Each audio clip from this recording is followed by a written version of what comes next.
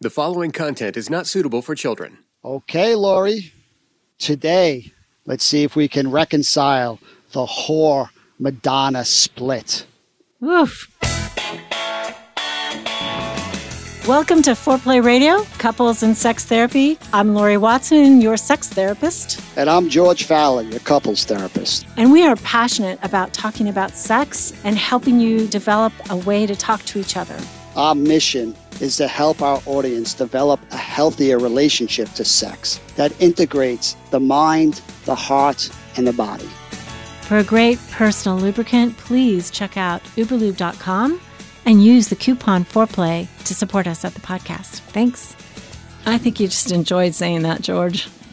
I felt the emotion swirling inside of me. So the whore-Madonna split, what is it? That's what we're going to talk about first. Basically, there's a difficulty in long-term relationship. And the first person who kind of coined this was Freud. And I know there's a lot of anti-Freuders out there. And, you know, Freud had a huge contribution to the field, but he really did not know about the research 0 to 5 years old. So he didn't understand attachment theory. Therefore, a lot of what he contributed had missing parts. But I think this one, he got it. And he treated particularly men who would say, you know, I have a wife and I have a mistress. And, you know, I love my wife. I love her to bits and she's my partner and we're having children together, but I want my mistress and I don't really want my wife. And so he said, where they love, they cannot desire, and where they desire, they cannot love. Because the man didn't want to go and live with his mistress. He wanted that separate. He wanted that split off from the mundane. My interpretation is he wanted his cake and eat it too. But and that's how it was done, right? It was done in two people. And I think that still it's really difficult. This is one of the problems with monogamy is all of us live with somebody and we see them in very ordinary states. We see them get out of bed with greasy hair and we see them on the toilet. We see them managing the children. We see them mismanaging money. We see them, you know, just in grumpy moods, cranky moods, impatient moods.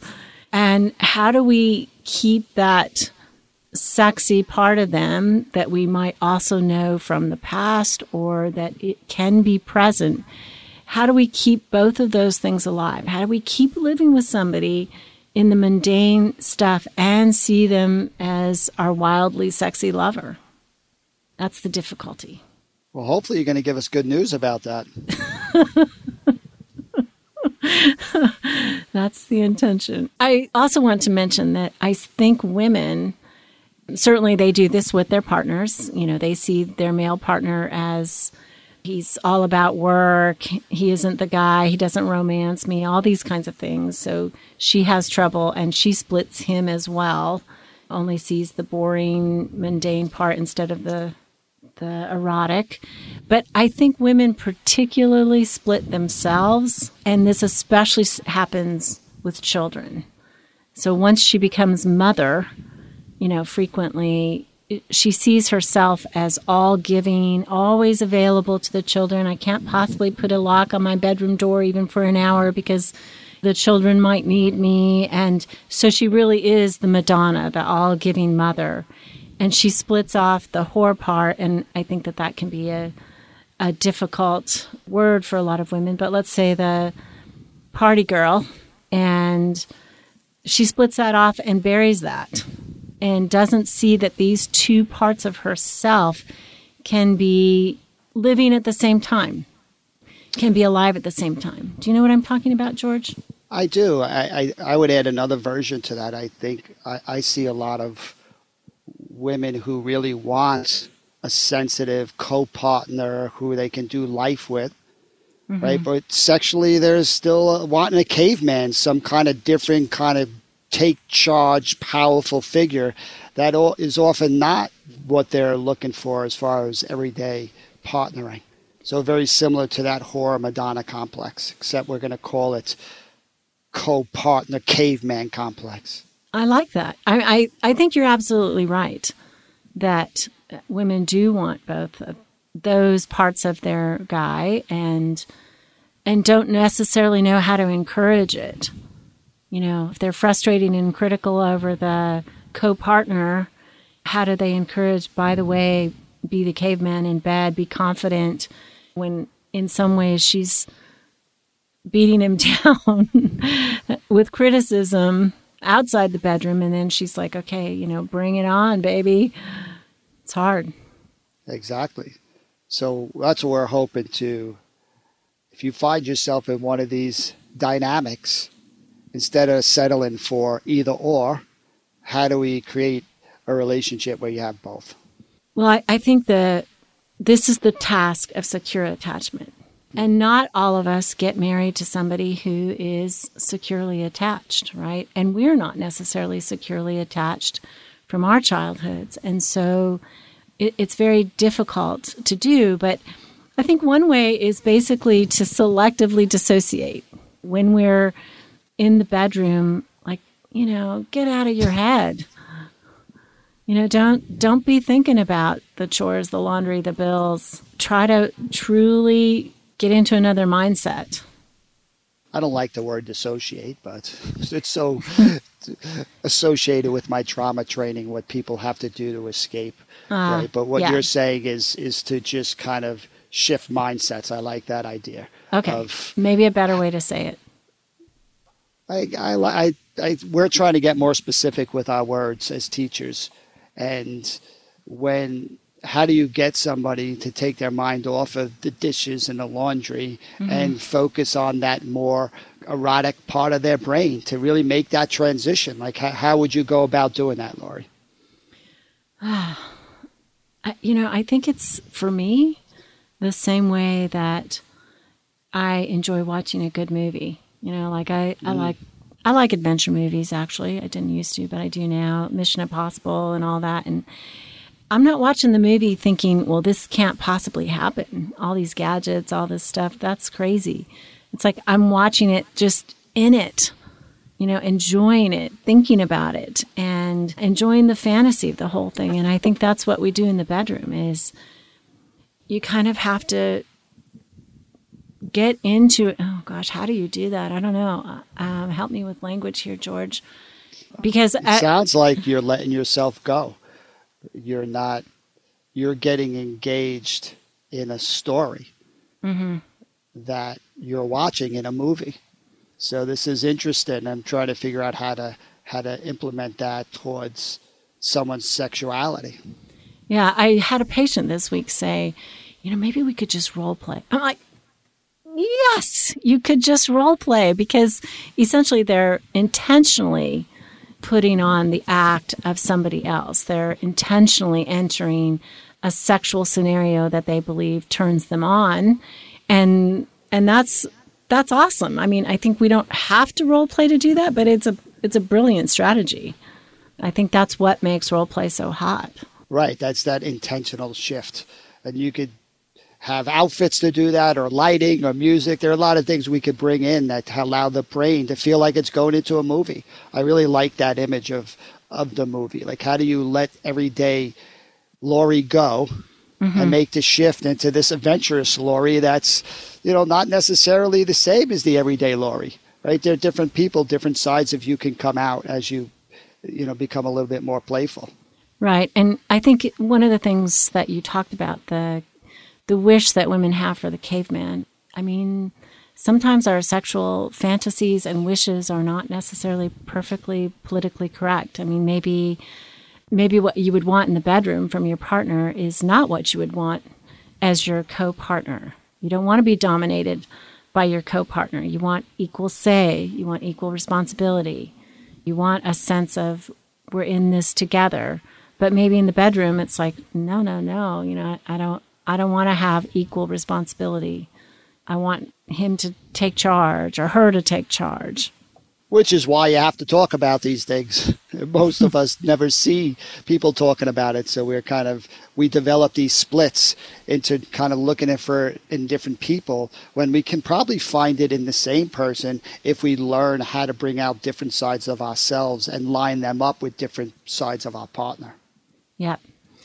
I think in order to lust after our partner, we have to be able to see them as slightly other.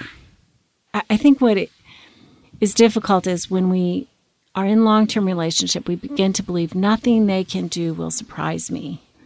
But we have to think, you know what, I don't really know the far reaches of my partner's minds and fantasies, what they think. I think that is really long-term sex. What's so exciting is you have a long time to get to know that person. And I know many people, when they're in shutdown sexually, they will tell me over and over with adamancy, you know, my partner doesn't have sexual fantasies. They don't ever masturbate, nothing. And, you know, then the partner comes in and I'll ask, well, you know, do you ever masturbate? Do you ever have sexual fantasy? Oh, yeah. You know, but it's just so shut down between them that their partner cannot even imagine them anymore as that lusting sexual being. You know, they have split them off. It's a great word, lust, that I'd like to talk more about after break. And what we're hoping is people can use things like, hey, come in with a new look, Manscaped, right? Bring your Uberlube in as a way of kind of mixing it up.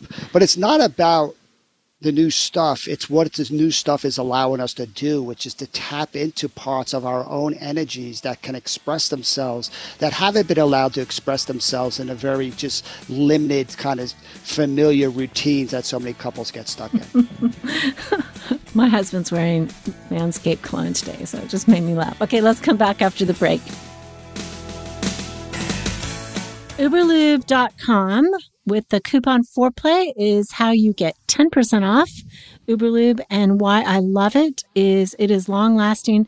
I was just talking to a patient this week about the way that they need to use this because, you know, they're struggling with dryness, and it's just such a safe way to make sure that no matter what happens, if you feel anxious or whatever, you know, the lubrication is there, it's ready, it makes sex comfortable and more pleasurable. I just think people need to use it no matter what. I mean, it's fun. Right. And we win on all fronts.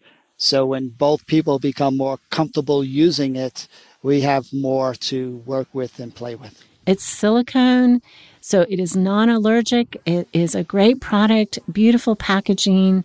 We encourage you to buy it, and it is Uberlube.com with the coupon Foreplay for 10% off. And when you do this, you help support us on the podcast as well, so we are grateful. Thanks. And it makes a great stocking stuffer. It does. Very excited, Lori, upcoming couples retreat weekend. Great love, great sex. What an opportunity for couples to work on that sexual and emotional cycle. I know. I'm so excited we get to partner together to actually teach and share with couples. And we are going to start our enrollment for this basically in December. You can come to our website on foreplayradiosextherapy.com, and there will be a page there about the Great Love, Great Sex retreat. It's going to be on Friday, on February 5th, and we're really encouraging you to take the weekend away together, to do this material with us. We're going to have interactive parts, talking about the emotional connection, the cycle, asking your partner questions. We'll have little breakouts. We're going to keep it fun, keep it hot. It's going to be a fast day. We'll start at 10 a.m. on Eastern Standard Time, February 5th. Great love, great sex. Find us on the website and sign up.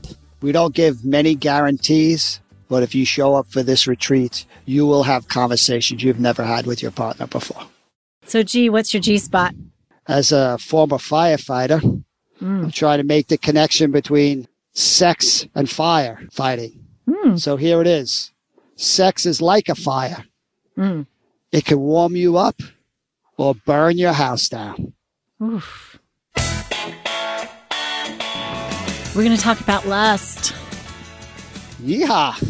I think lust is the ability to kind of feel like it's okay to be selfish, to want to use your partner's body, to use them. And also, within a committed relationship, there's this sense that they want to be used.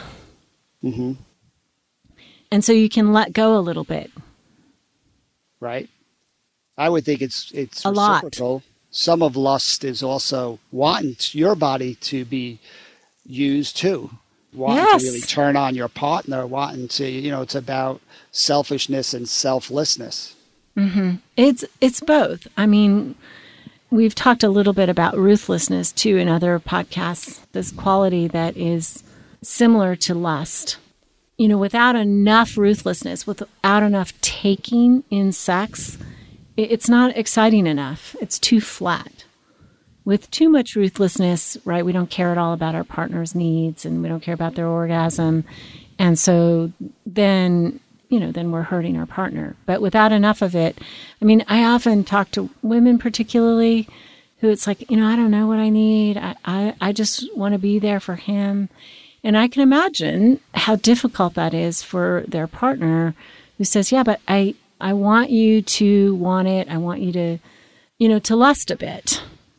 Because that's exciting when your partner brings that to the bedroom. Yeah, the whore or the caveman are showing high degrees of lust. That's a turn on. Yeah, and I mean, for women, I think particularly that caveman lust, I think, is a huge turn on. And I think this is one of the problems that happens with, when you're angry at your partner, your partner is frustrating in many ways, hard to see the caveman. And then if you don't let the caveman enter the bedroom or somehow or another you push that out, it really just flattens the whole experience. Because that energy, that male energy is important. I mean, I hear all the time men who say, I want her to initiate 50-50. I'm like, well, get over that. Because that's just not going to happen. A, she doesn't have the testosterone that does that. And B, I mean, testosterone brings so much energy to it. It's like, that's so exciting. I also think it's important for the caveman and the whore to show up outside the bedroom, right? That energy. That way it's not so split.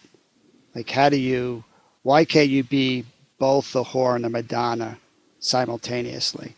That you can let the whore run the show where you're more erotic and taking risks and kind of intentionally tapping into that side of you. But maybe after an orgasm, now the Madonna's coming out where you really want to cuddle and just embrace and look into each other's eyes and experience that great sex that is, in your mind, in your heart, and in your body.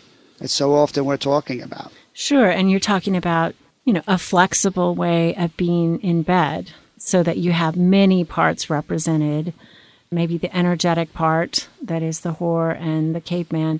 I will say, I know we're going to get feedback on this because the whore is probably a tougher term, a more denigrating term than the caveman.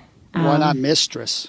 Okay, the mistress. We're not condoling infidelity in affairs, but there's something to be said when, your partner at home gets 90% of your time, but only 10% of the engagement. And your mistress only gets 10% of your time, but 90% of that engagement when you have that time together. Right. There's a reason why that has much higher levels of energy. Absolutely. Okay, let's do mistress. And we are still about committed relationships, but we're talking about a caricature, a way of being, right? I mean, one of the things I say, it's really hard to compete with that energy of an affair. Because they bring the mistress and the caveman. That's all they bring. They don't bring any of the mundane. They're not paying bills together. They're not wiping bottoms, and changing diapers. They're not doing anything. And they show up showered and shaved and, and smelling good and dressed up. And, they got sexy lingerie under that dress. And I mean, it's all about sex. It's all about eroticism.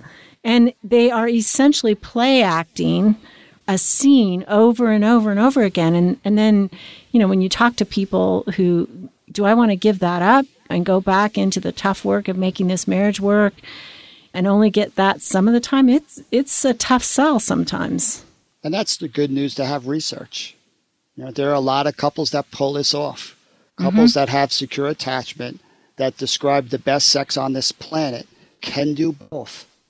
Right? They can find moments of partnering well and being equal in power and really needing that and appreciating and respecting that.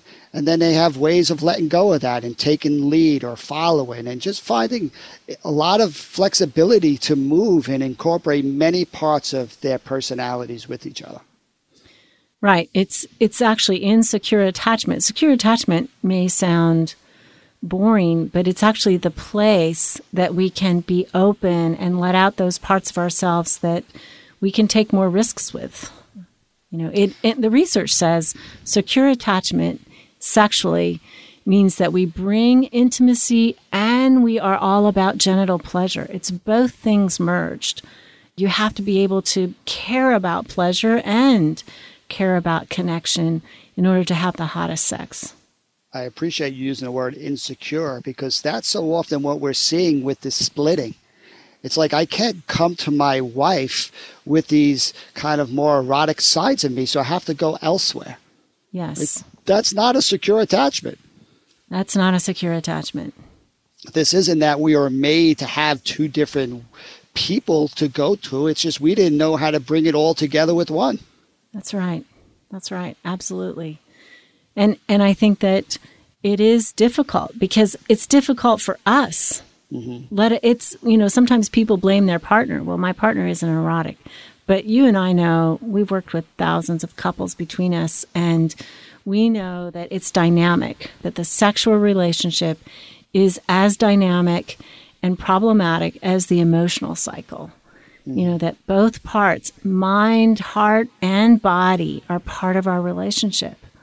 Right. And if you don't have secure attachment, you have good reasons why you're struggling. Mm-hmm. Right? A lot of us grow up in families where we don't have it, and we then pick partners who don't. And it's really hard if you want something and your partner's not willing to work on it.